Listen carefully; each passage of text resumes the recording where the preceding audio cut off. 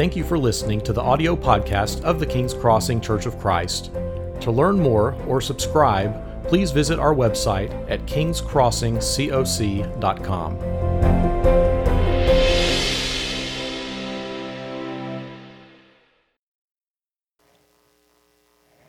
One of the unexpected blessings of moving to a 9:30 service is that it made it possible for Mike to get to be back with us leading our worship again. It worked with his schedule. And boy, we are sure glad to have him back in the rotation and appreciate all that Mike does to just add to the experience of being here.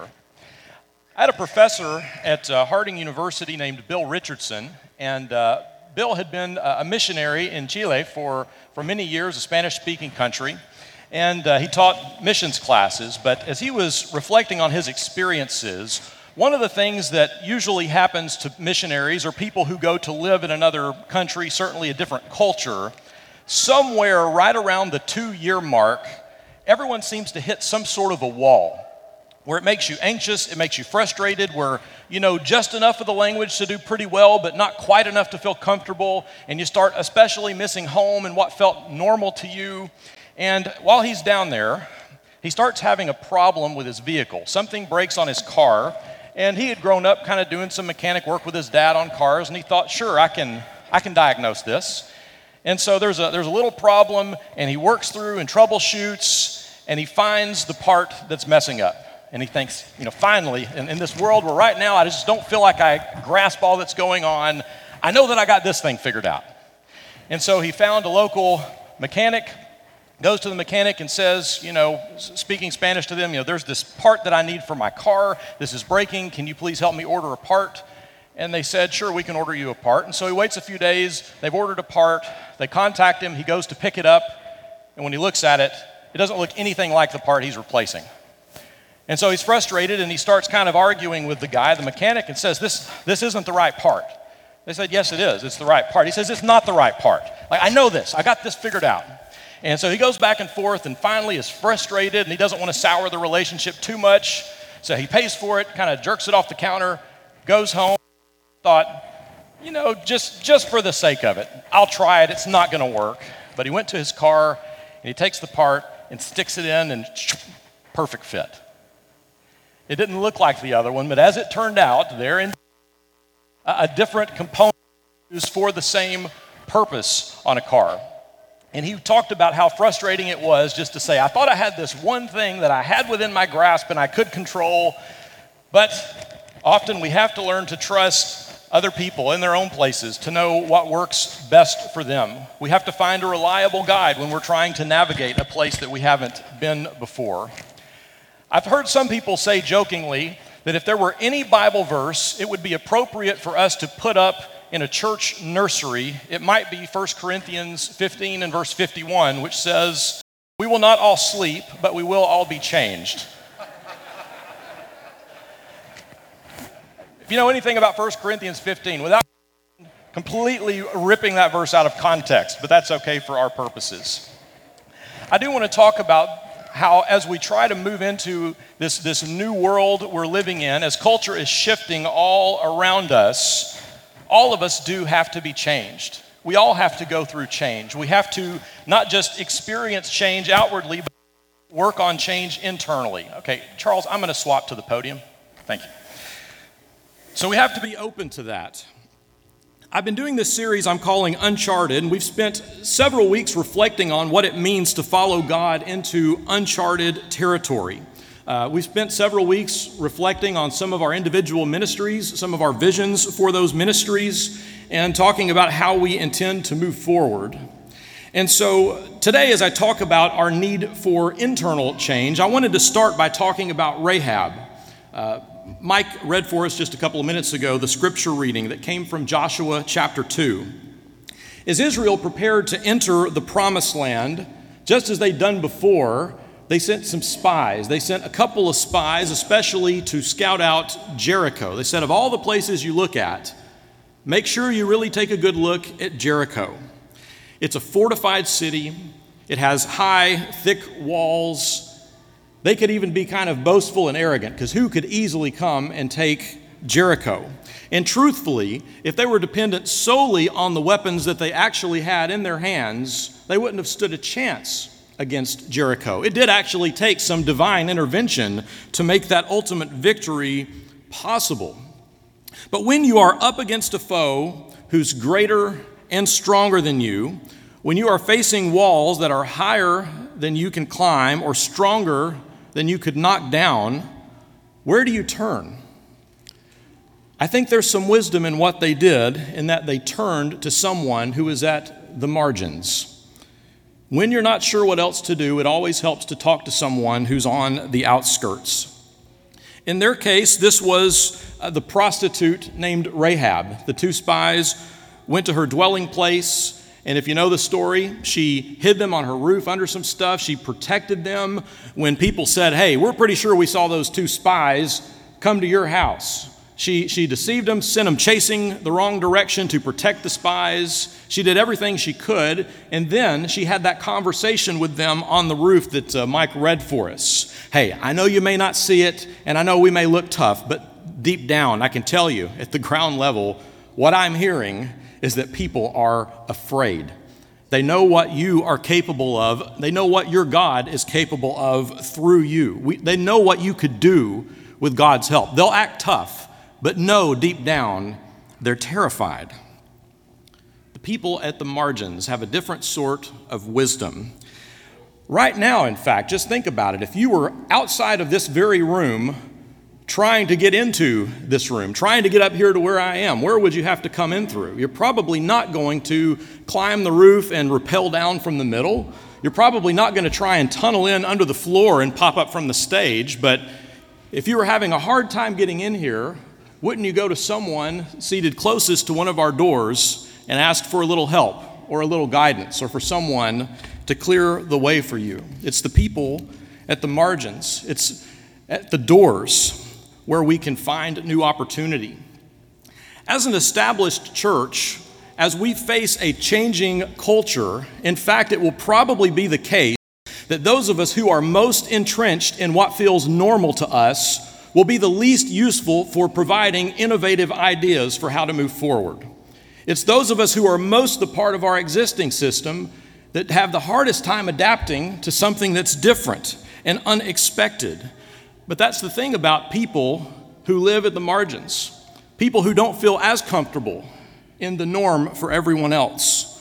The people in the margins, they've already had to learn how to thrive in a world where they don't feel like they're in control.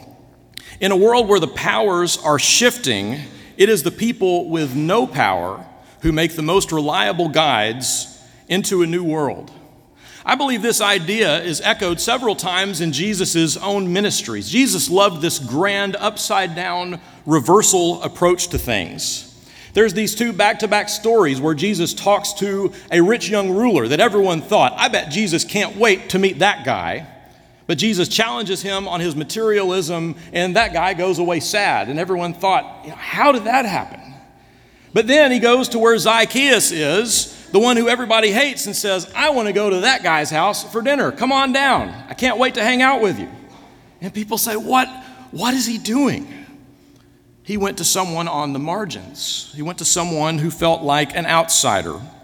Jesus is the one who talks about how the last will be first and the first will be last. Several times in Scripture, we're told, humble yourselves in the sight of the Lord, and he will lift you up.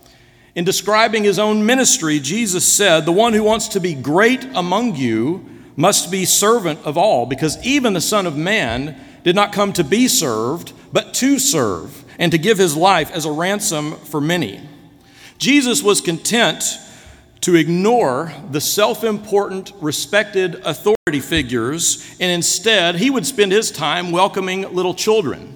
And rather than pointing to the highly revered people of power, he said, if you want to become like a real child of the kingdom of God, you got to become like one of these little ones if you want to enter the kingdom. The people that God will use to lead us into unfamiliar spaces will often be the people we would have never thought of leading us anywhere. So often that's the way that God has worked. So as I got this series started, I shared with you a few weeks ago the story of Lewis and Clark. And I want to expand on that story just a little bit. I told you about 400 years of experts who had all unanimously agreed the key to dominating this continent we live in is finding the Northwest Passage that will allow you to sail on easily down to the Pacific coast. And once you have water route access from coast to coast, you control everything. And we talked about how Thomas Jefferson put together his Corps of Discovery, Lewis and Clark, to lead them. And they got a bunch of people who were experts in water travel. And they brought their canoes. They spent much of their journey paddling upstream to get to the top of this mountain, believing that once we got over that peak, all we have to do is drop our canoes in the water and go sailing on to the Pacific, only to be met by the Rocky Mountains, bigger mountains than any of them had seen before, far beyond what their eyes could even see. They thought they were getting to the easy part of their journey, only to discover that it was going to get much more difficult. They came prepared for a canoe ride, and instead they had to learn how to climb mountains. So once they were faced with this prospect, as they're entering into this strange world they've never been through before, they've never journeyed through before, they decided they needed to find a better guide. And so they hired a French-Canadian trapper to be their guide to the Pacific. And according to their journals, it wasn't very long until they began to realize this French-Canadian trapper was fairly incompetent. He was not going to be that good. They weren't really that impressed with his wisdom or his ideas.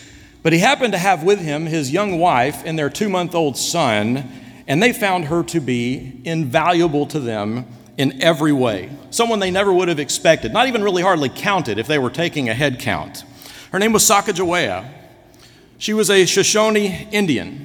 At this point in time, she's a teen mother. She would have been about 16 or 17 years old, carrying a 2-month infant with her everywhere that they went. When she was about 11 years old, she had been kidnapped by an enemy tribe. They'd sold her off, and at this point, this French-Canadian trapper had married her as a wife. And so she ends up going along, but as they discovered, no one was better than she was at helping them find the right path. So there's a bunch of examples I could share from their travels. I'll give you just a couple of these. But for one thing that happened was one of their canoes suddenly capsized and flipped over. She was the one who thought and realized, oh no, all of the captain's journals are going to be destroyed by the water. She acted quickly, and part of how we still even have a record of what Lewis and Clark did is that she's the one who saved the journals from the water. And thank goodness she thought so quickly.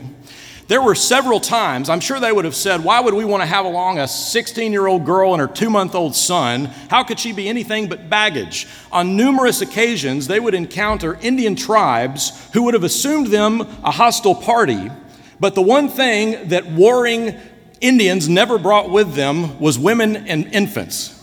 And so when they saw Sacagawea and her child, they would know these people are coming in peace. They would never have them if they were coming to make war with us.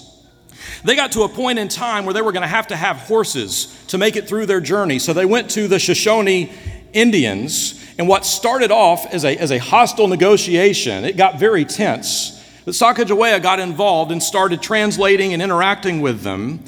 And it wasn't long till she discovered the very man she was speaking to was her own long-lost brother she hadn't seen in years. They got everything they needed, and they were able to continue. And in fact, from there, the Shoshone begged Sacagawea just to stay with them and live with them because they were her people. Instead, she chose the adventure. She stayed with the group and wanted to see them through all the way to the finish. One person who was reflecting on this dynamic said, Sacagawea was not, like Lewis and Clark, charged with scientific purpose. She was not one of the Americans who owned this new land. She was not claiming alien territory. She was coming home. She was going back to the place she knew she belonged. What was frightening and unsettling and unfamiliar territory to these people she was with was home to her. It was familiar to her. I like this quote from Dave Gibbons, who incidentally leads this very large multicultural, multilinguistic church. He says, "The future is already here. It's just on the margins. It's already here. We just have to get better at how we look for it." For us as a church, there's great value, especially, I'm convinced, in spending time talking to new Christians, especially those who have been outside the church who convert to Christianity, there is so much wisdom to be gained by asking the questions like, what was it that convinced you? Why did you choose to be here? What was it that helped you come to Christ? Because whatever it is that works for them, there's a pretty good chance it might work for someone else. And in fact, probably someone else that they know. There's so much wisdom that comes from talking to the newest of Christians. There's also great value in what we've done through our mission trips and our efforts to travel to other places. It's easy for us as affluent Americans to think about traveling to another country and say, well, isn't it great? You're going to go help those poor people in that other place and do some big things to help them out. But the truth is, they're already used to doing ministry in a context where they're not powerful. And just as much as we can bless them, we can learn a lot from them about what it looks like for a church to be mission-minded in a place that isn't necessarily friendly toward them. We can bless them, but boy, can we learn from them. We have to look to the people that might not seem the obvious choices and recognize their wisdom. You know, just off the top of my head, I'm thinking about the last church that I worked at in Old Hickory, Tennessee. One of these kids programs we put together right before I left. The great idea that finally took that program and made it really take off came from one of our local moms who was just highly involved in one of the local school PTAs, where she had enough local contacts with the people who actually lived in the community that Old Hickory now has an incredible needs-based community ministry on Wednesday nights. They're having like 60 kids of various ethnicities, skin colors, cultures coming to their church because of this mother's connection to the PTA, because they respected her and liked her. I couldn't have opened that door, but she did. We have to look to people who might not seem so obvious. So as we reflect on this changing culture, I know we're all aware of it. I know some of us, the longer you've been alive, the longer you've been a Christian, the more likely you are to feel that dynamic of how things are just different than they used to be. I want to share 3 questions with you that I don't have an ultimate answer to. I just want you to chew on these with me a little bit. 3 questions before you start despairing at the way things are changing.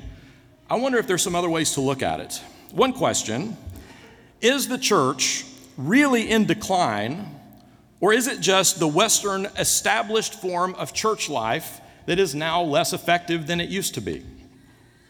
If you ask that question in a global sense, Christianity is growing like it never has before. But it's also the case that now if you were to say, let's put up on the screen a picture of the average Christian in the world today, their skin would be a lot darker than mine. We kind of view everything from a Western perspective, but in all the other parts of the world, the church is rapidly growing and expanding. When I got to go to the UK back in 2017 for that workshop, one of the things that blew my mind, I was talking to my friend who's a church planter in Scotland, and he grew up as a missionary kid in Scotland. And he said, one of the things that wore us out for years, we just prayed and prayed and prayed for God to send some sort of renewal because it felt like the nation has just left God behind and wasn't interested.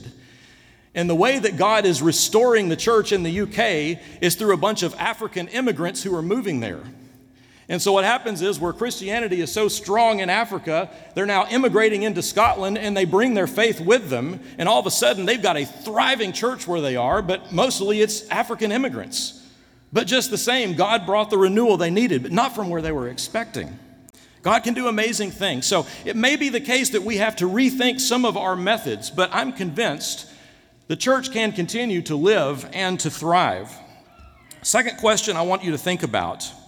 Are people truly less interested in God, or have they simply stopped giving preference to Christian traditions and institutions?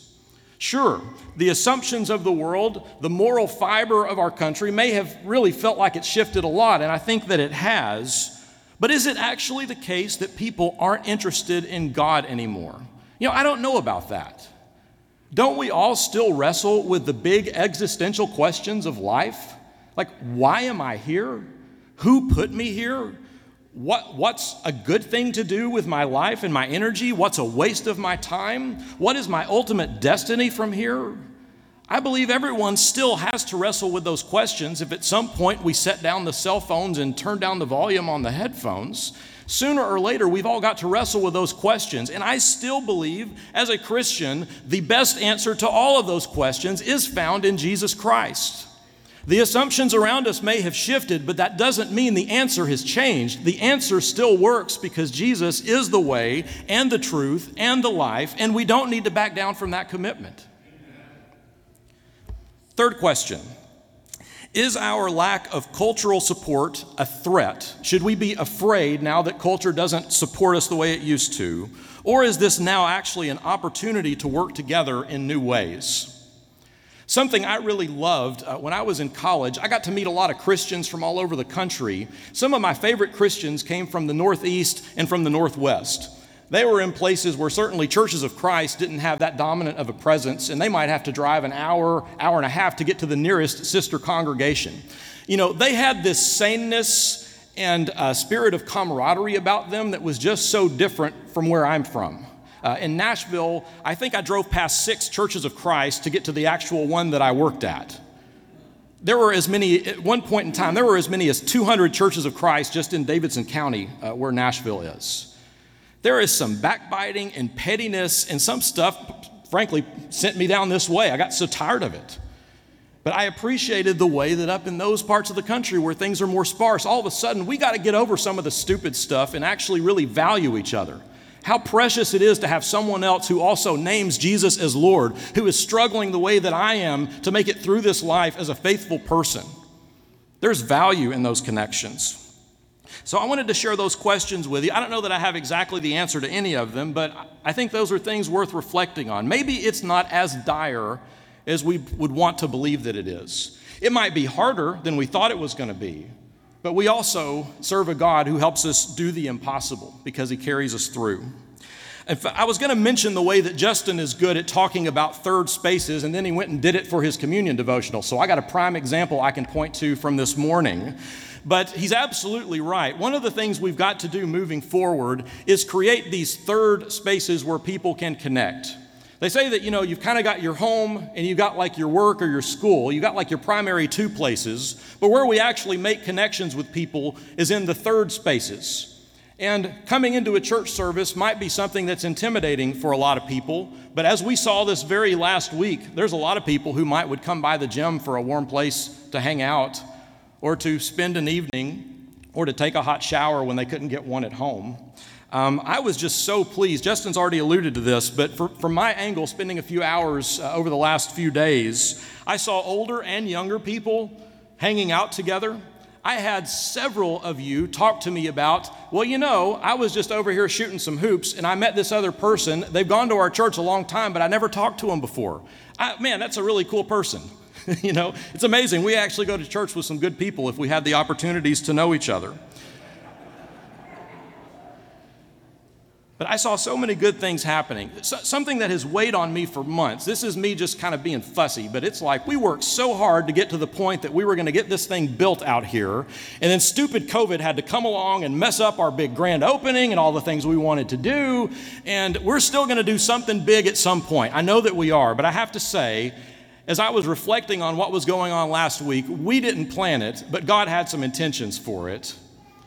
I can't think of a more appropriate way to inaugurate the use of our building than to welcome people who needed warmth and a place to get clean and a place to make friends, some alternative to what the world had.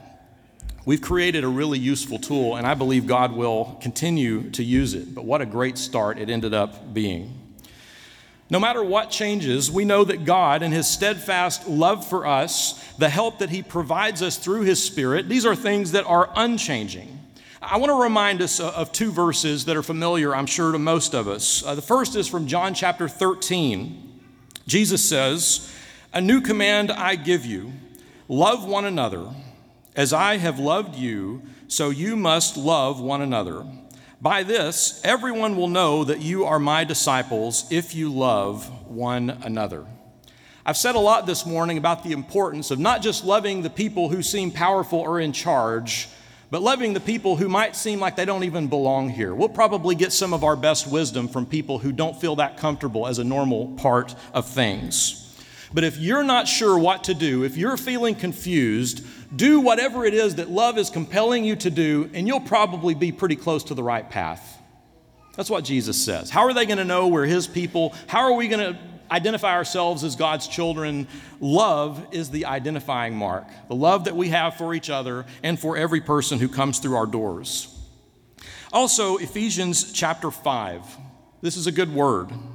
Be careful then how you live, not as unwise, but as wise, making the most of every opportunity because the days are evil.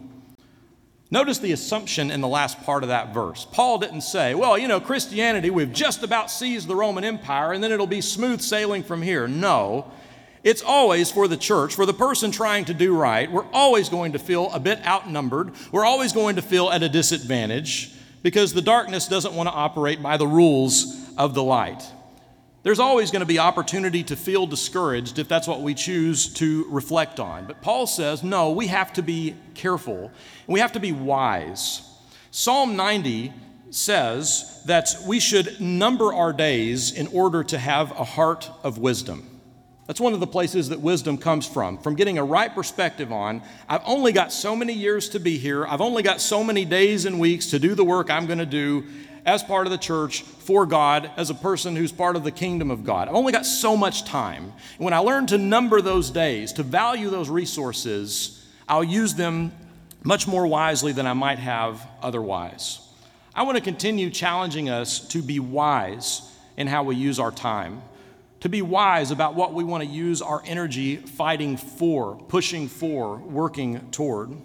And above all, there was a lot of prayer that has gone into the future of our church over the last 3 or 4 years. I just want to invite you to continue in that process because all of us are struggling with what is it that needs to happen from here and exactly what is it going to look like. And we're going to have to give ourselves permission to try some stuff, to have some successes, and also to have some things that may just kind of fall flat. And that's going to be okay because we're going to learn from the good and from the bad. And ultimately, God is going to carry us through. But meanwhile, you be praying for yourself, be praying for our church, and certainly for our leaders as we try to navigate this path forward. As always, we like to create a space where if there's someone who has a need for prayer or encouragement, maybe you are a person who's really struggling, or especially the last week's events may have just kind of pushed you to a breaking point, and we could just pray for you or sit with you, whether you want to come forward and talk to me here or you want to grab one of us after the service is over to visit with us. We're always here to help you any way that we can. We would invite you to come forward as together we stand and sing this song.